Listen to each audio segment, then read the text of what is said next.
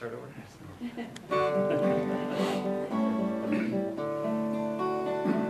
Walk like a man, even though you walk alone. Why court approval once the road is known? Let come who will, but if they all turn home, the goal still awaits you. Go on alone. Follow your dream, though it lead to worlds unknown. Life's but a shadow, once our dreams have flown. What if men cry, your dream is not our own? Your soul knows the answer. Go on alone. Give life your heart. Bless everything that's grown. Fear not the loving. All this world's your own. Make rich the soil, but once the seed is sown, seek freedom, don't linger. Go on alone. Walk like a man, even though you walk alone. Why court approval once the road is known? Let come who will, but if they all turn home, the goal still awaits you. Go on alone. Go on alone. Go on alone.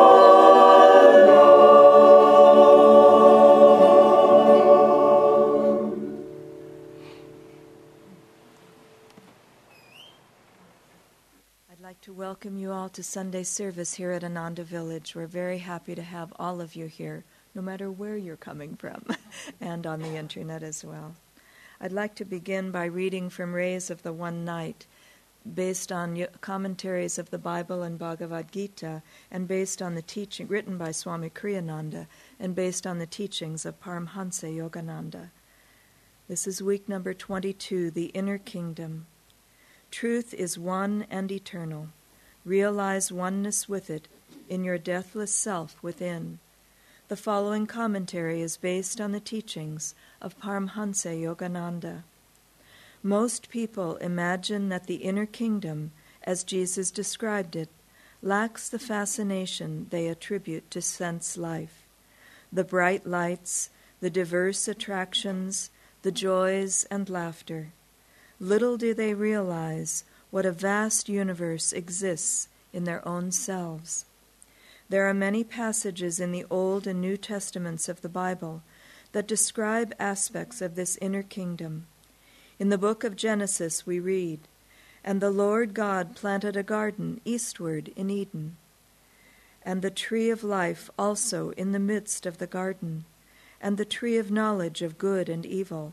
Genesis 2:8 and 9. This garden was in no earthly place. It exists even now in the very self of every human being. The legend of Adam and Eve is allegorical. It describes how the first human beings dissipated their spiritual energy centered in the spine. The spine is the channel through which flows the river of baptism and of spiritual life. The Bhagavad Gita tells us, "The wise speak of an eternal Ashvata tree with its roots above and its branches below." 15:1. The tree of life, spoken of also in Genesis, is the spine. Its roots are above in the brain's energy, Its branches are the outward spreading nervous system. When the sap, which is to say the energy, flows downward, the consciousness is drawn into delusion. On the other hand, when the energy is drawn upward in deep meditation, the consciousness is drawn toward its eternal source, God, and is at last united with Him. Krishna in the Bhagavad Gita therefore urges his chief disciple, Arjuna, to embrace the yoga science, the path of meditation. The yogi, he says, is greater than the ascetic, greater even than the followers of the paths of wisdom, Jnana Yoga, or of action, Karma Yoga. Be thou, O Arjuna, a yogi. For those who would find the divine truth, Krishna gives this description of the yogi. Steadfast a lamp burns, sheltered from the wind. Steadfastly meditating, solitary, such is the likeness of the yogi's mind, shut from sense storms and burning bright to heaven. Wherever you are, whatever your outward beliefs and observances, seek God in the silence of your soul. Thus, through Holy Scripture, God has spoken to mankind. Om, Om, Om.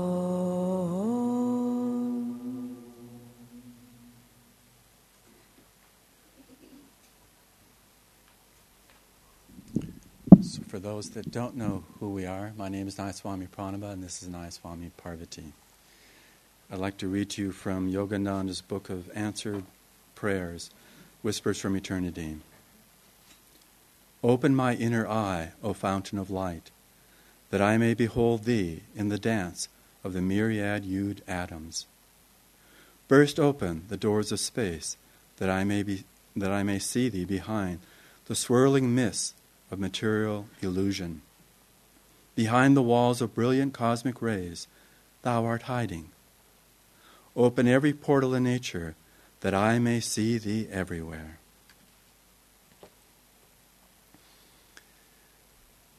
There's a story about a man getting off a train at the train station, being very upset and complaining to the porter nearby, saying, "What fool built this railway station 2 miles away from the town?"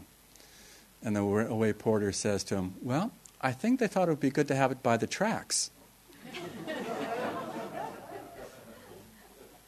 In a sense, that's the way that we relate to life, is that the town, in this sense, is the worldly distractions, the things that constantly want to pull us away. But our heart and soul is the railway station that needs to be near the river of life, those railway tracks in this story. And when we think about it, that the essence of who we are, in one way of looking at it, is really spirituality, that the heart and soul of who we are is that spirituality. The expression of that spirituality is religion. And so religion is a way that clothes and takes into the world around us our depth of spirituality. The challenge that comes to us is when that religion becomes definitive as to who we are in our spirituality, that it becomes the box that creates very tight corners and quarters for us to really live our spiritual life. And that can happen easily if we really don't find more and more the true inner experience of the inner kingdom. Without that, we'll always be tossed on the waves of the distractions, even spiritually, of what seems to be the right thing to do in religion. But, when you really place that emphasis more on who you are, being in that train station by the tracks, then much more can happen. And then that inner kingdom becomes much more real. It doesn't remain this vague sense that's esoterica. It becomes the reality of our practical experience. I know when I first started to meditate, I remember the very first day when I was instructed to meditate. It wasn't the techniques that Yogananda brought, but another similar approach to meditation. I remember being instructed in it and then being left alone to meditate.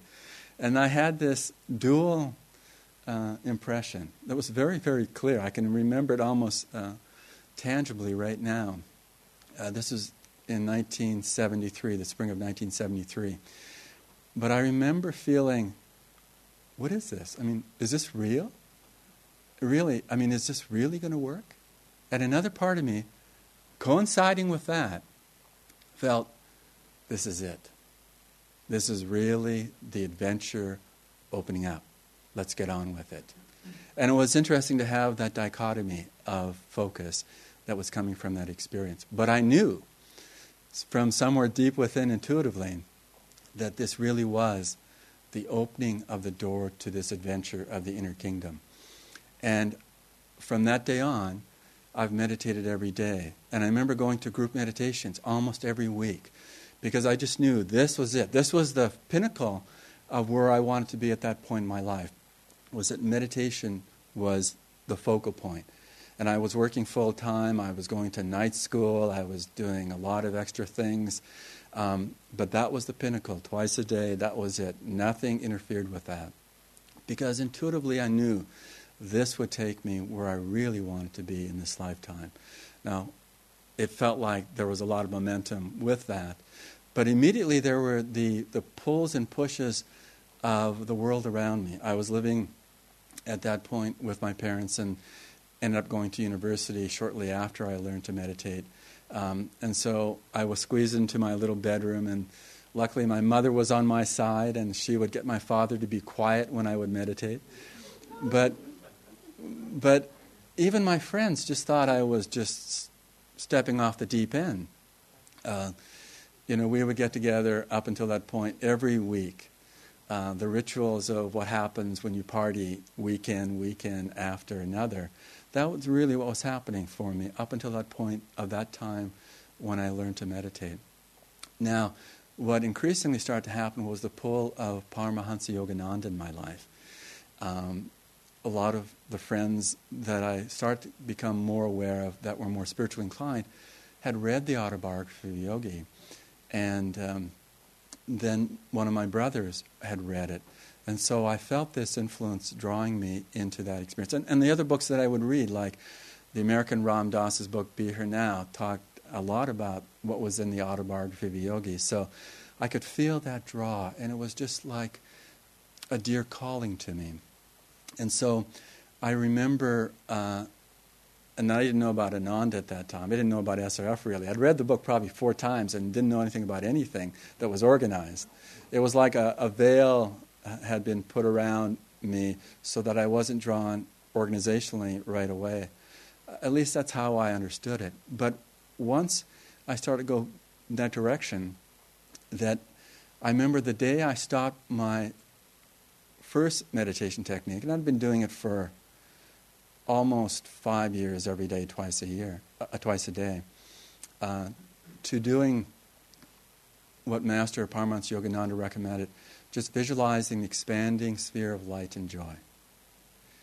And so for 4 months, that was my meditation technique, morning and evening. That was it. I was just doing that and just feeling that real connection, because I'd never really tuned into that the spiritual eye, that was real. It just felt more of a metaphor of something as an image more. But doing that twice a day for at least 40 minutes of going into that spiritual eye, and that was the only technique. That after 4 months, and when I learned Hong Sa, it was amazing. It was like welcoming a dear old friend back into the home. It felt like I was embracing that experience rather than learning something. Because using that combination that Hong Sa gives us of bringing the mental gaze up to the spiritual eye by focusing on the breath without controlling it, and then adding the vibration of consciousness of the breath itself, Hong Sa. It just felt like everything integrated. It was like, if you know about carpentry, that a finesse joint, rather than just being butted up, that often they'll use dovetail. So there's wings on one hand, wings on the other, and the two pieces come together and they fit together, and they call it a dovetail. That's exactly what I felt in my experience, that I sense ever more completely this experience of somewhat of that inner kingdom. It wasn't that I was just appreciating it. It was like I was feeling that experience very rich in my own life. And then after a few years, I found out about Ananda Village. And that was really all that existed of Ananda at that point, was Ananda Village. And I came here after a long 64-hour Greyhound bus trip. Actually, I only got as far as Auburn, and the bus connection wasn't there. So I had to hitchhike from Auburn out here. And it was a very, very hot July, dusty day. And, the entrance to Ananda today isn't where it was back then. It was, if you went further around that curve, there's a little road there. That used to be the entrance, and some 20 years ago or so we changed it. But that entrance to Ananda now there was just a short paved part, or actually it was gravel road, and there was a program called the Apprenticeship Program that was housed out of the farmhouse that used to be right at the entrance. What we have now, there was a farmhouse and more of a fence, and the grass actually was grass instead of wild weeds. But I remember, I came and it was late afternoon, and I got a ride to that point, walked onto the property, and there were 60 people on the lawn, which is no longer a lawn, as I said, doing energization. Because that's where the sadhanas were held, right there on Tylerfoot Road. And I remember walking on the property and feeling, this is my spiritual home. Without hesitation, without reservation, I felt this very deep connection. This is my spiritual home. I also knew that it wasn't necessarily my physical home all the time, although I deeply appreciated being on this property. But I felt more importantly that inner kingdom that I was starting to really feel as my own was going to be nurtured by the satsang of Guru Bhais, other truth seekers that were really diving deeper and deeper into this path with our great line of gurus and with our just deep connection with Paramahansa Yogananda. And so in that I started to feel more and more that it wasn't about a religion that I believed in. I sensed much more this inner experience of spirituality and really tried to live much more in that experience. Not only just wanting to receive. I learned quickly from Swami Kriyananda satsangs and from the great souls that were already here that it wasn't just about receiving to tune into that river of life, that inner kingdom. It was offering as well. It was giving. It was allowing myself to be much more connected by my energy being offered.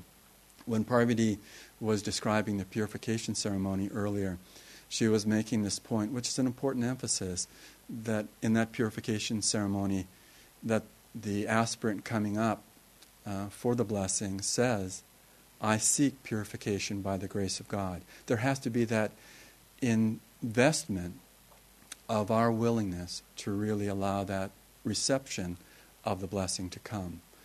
Certainly many of us have felt the blessings just come out of nowhere. There's a grace that just comes.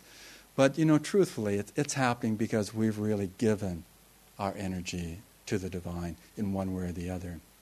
Perhaps it could be in service, it could be in deep meditation, it could be in deep devotion.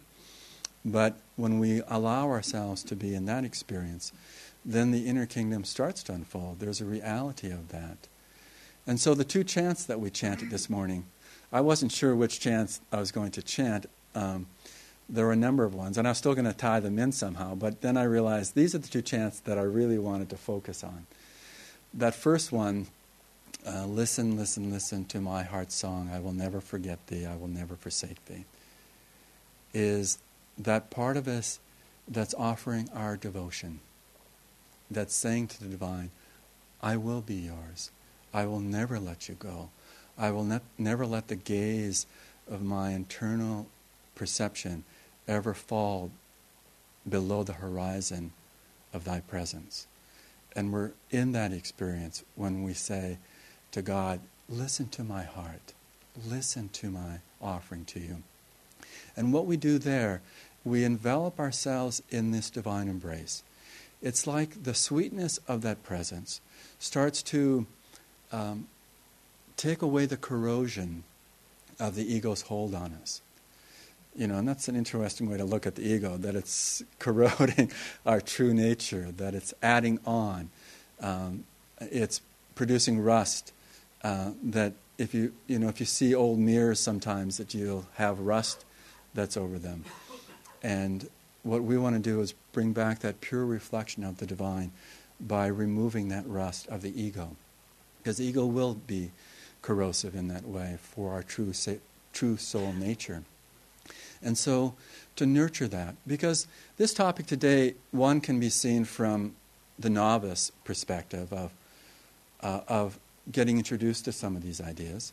But many of us here in this room and many of you on the internet have heard some of these teachings before. So it's not so much that I want to emphasize the wow part of, wow, you can really go into your inner kingdom. What's important for us, for most of us, is day by day, how do we approach this? So this first chant, listen, listen, listen, gives us that very real experience of opening up so that we don't lose sight of that it's just us doing it, but rather that we're offering ourselves. Because divine grace is hovering, surrounding us, it's always there. What's missing is that we're open enough as an instrument, as a channel, to receive that it becomes real, that it becomes transformative. When we endeavor to open our hearts purely with love, then divine love saturates us. And then in that saturation of divine love, we nurture more of that love even in a human way. So even that town that's 2 miles away, that may be the symbol, that metaphor for the distractions of the ego, becomes more enlivened by our experience. It's like that in Assisi. If you've been to Assisi, that if you've taken the train, it actually comes down into the town called Santa Maria degli Angeli, which is where the Portiuncolo, the famous little chapel that was the headquarters for the Franciscans with Francis. Well, Assisi's way up on that hillside that you look at when you come in on the train. And you'd think, and I remember actually thinking this, that, wow, that's a long way away. How do we get up there? And so you arrange those rides. But once you get into that town of Assisi itself, it is pure ecstasy if you're open. I mean, it's amazing how you can feel the vibration and magnetism of Francis and Clare. It's no longer that you have this idealistic perspective of it. You feel it. You're touched by it. And so when we open ourselves with that devotion and that divine love starts to become more our reality, then even the world around us becomes more connected in that divine way. And this is where the second chant comes in. We don't chant that chant a whole lot, do we? Especially at Sunday service, perhaps. Maybe for Kriya initiations we have it, because it relates more to that great power. But it's pertinent to all of us in this setting as well. And I was just reading something of Yogananda's yesterday that said, and you can feel him saying this strongly, get into the science of meditation now. Now, remember, we've already set the tone of devotion, so it's not as if we've suddenly evacuated from devotion. But if you add this element of tuning into that river of life, which is this focus in the chant of pranayam, control the little pranayam, become all-pervading pranayam, you won't have to fear anything anymore. That's the promise. That's the promise we have when we align ourselves with the prana inside. And yesterday at the talk that Swami Kriyananda gave as a part of the Yugas conference, his topic, I think, was the spiritual quest in the Dwapara Yuga. That he talked about this, that now we're in an age when we're much more enlivened to feel that pranayama is our religion. And then more important than pranayama be our religion. What's the second line in that? Yeah, pranayama be thou our salvation. That's really what we're needing to hook up on. That's the star that we want to catch and ride with. And that is the reality for us, because that's the inner kingdom. And we start to open up more and more. And so in my own personal experience, that through the years of then taking that deep understanding of Hong Sa as my own experience, and then adding to that these experiences of pranayama, one with the energization exercises, which again is a way to focus on the prana and being in control of it. You know, often we can mistakenly assume that the importance of the energization exercises is simply to be energized, because it's a very, very important part of it. But you know, thinking about the whole picture in a deeper and broader way, it isn't quite the most important point. And I remember somewhere Yogananda says that really the important point is that we start to identify more and more that we are that divine energy. So sure, we get energized, but we need to be taking that subtle step where we really feel we are that energy. We're not just energizing, we are that experience of energy. And then with the Om technique, and again, for some people it comes as an easy attunement thing, and for others like me it just felt like, what do I do actually in this technique? And so I won't go into the technique obviously, but that sense of being immersed into the power of prana as Om, as the cosmic world, as it says in the chant. Pranayam is beloved God. Pranayam is Creator Lord. Pranayam is the cosmic world. And that's, in Om, that prana is enlivened through the vibration of Om. And so we feel that connection that way. And then of course through Kriya Yoga, the highest technique that we work with, we feel more directly that river of life. We're no longer even in the station. We're on the tracks. We're moving into the depths of who we are, not only just as who we are individually, that happens, but who we are as a child of the divine. And we feel that. We feel it more and more. And that grace really is the power that's behind what's happening for us spiritually, that we're nurtured as we grow, but then we also become the instruments of that nurturing to the world around us. And that's why that last phrase in the chant, desire my great enemy, that control the little pranayam, become all-pervading pranayam, you won't have to fear anything anymore. When we evaporate that sense of separation, there cannot be fear. There's nothing left but the divine presence. And in that divine presence, we embrace the world around us. And in this age of Dwapara Yuga, this age of energy, that really is the emphasis that Yogananda gave to us, to seek with that clarity of purpose and that true depth of experience the inner kingdom, and then to become that pure instrument that shines with that purity of that inner kingdom into the world around us. So let these chants maybe for this next week resonate more and more with you. Take them into a deeper experience. Listen, listen, listen to my heart's song. Control the little pranayam, become all-pervading pranayam. You won't have to fear anything anymore.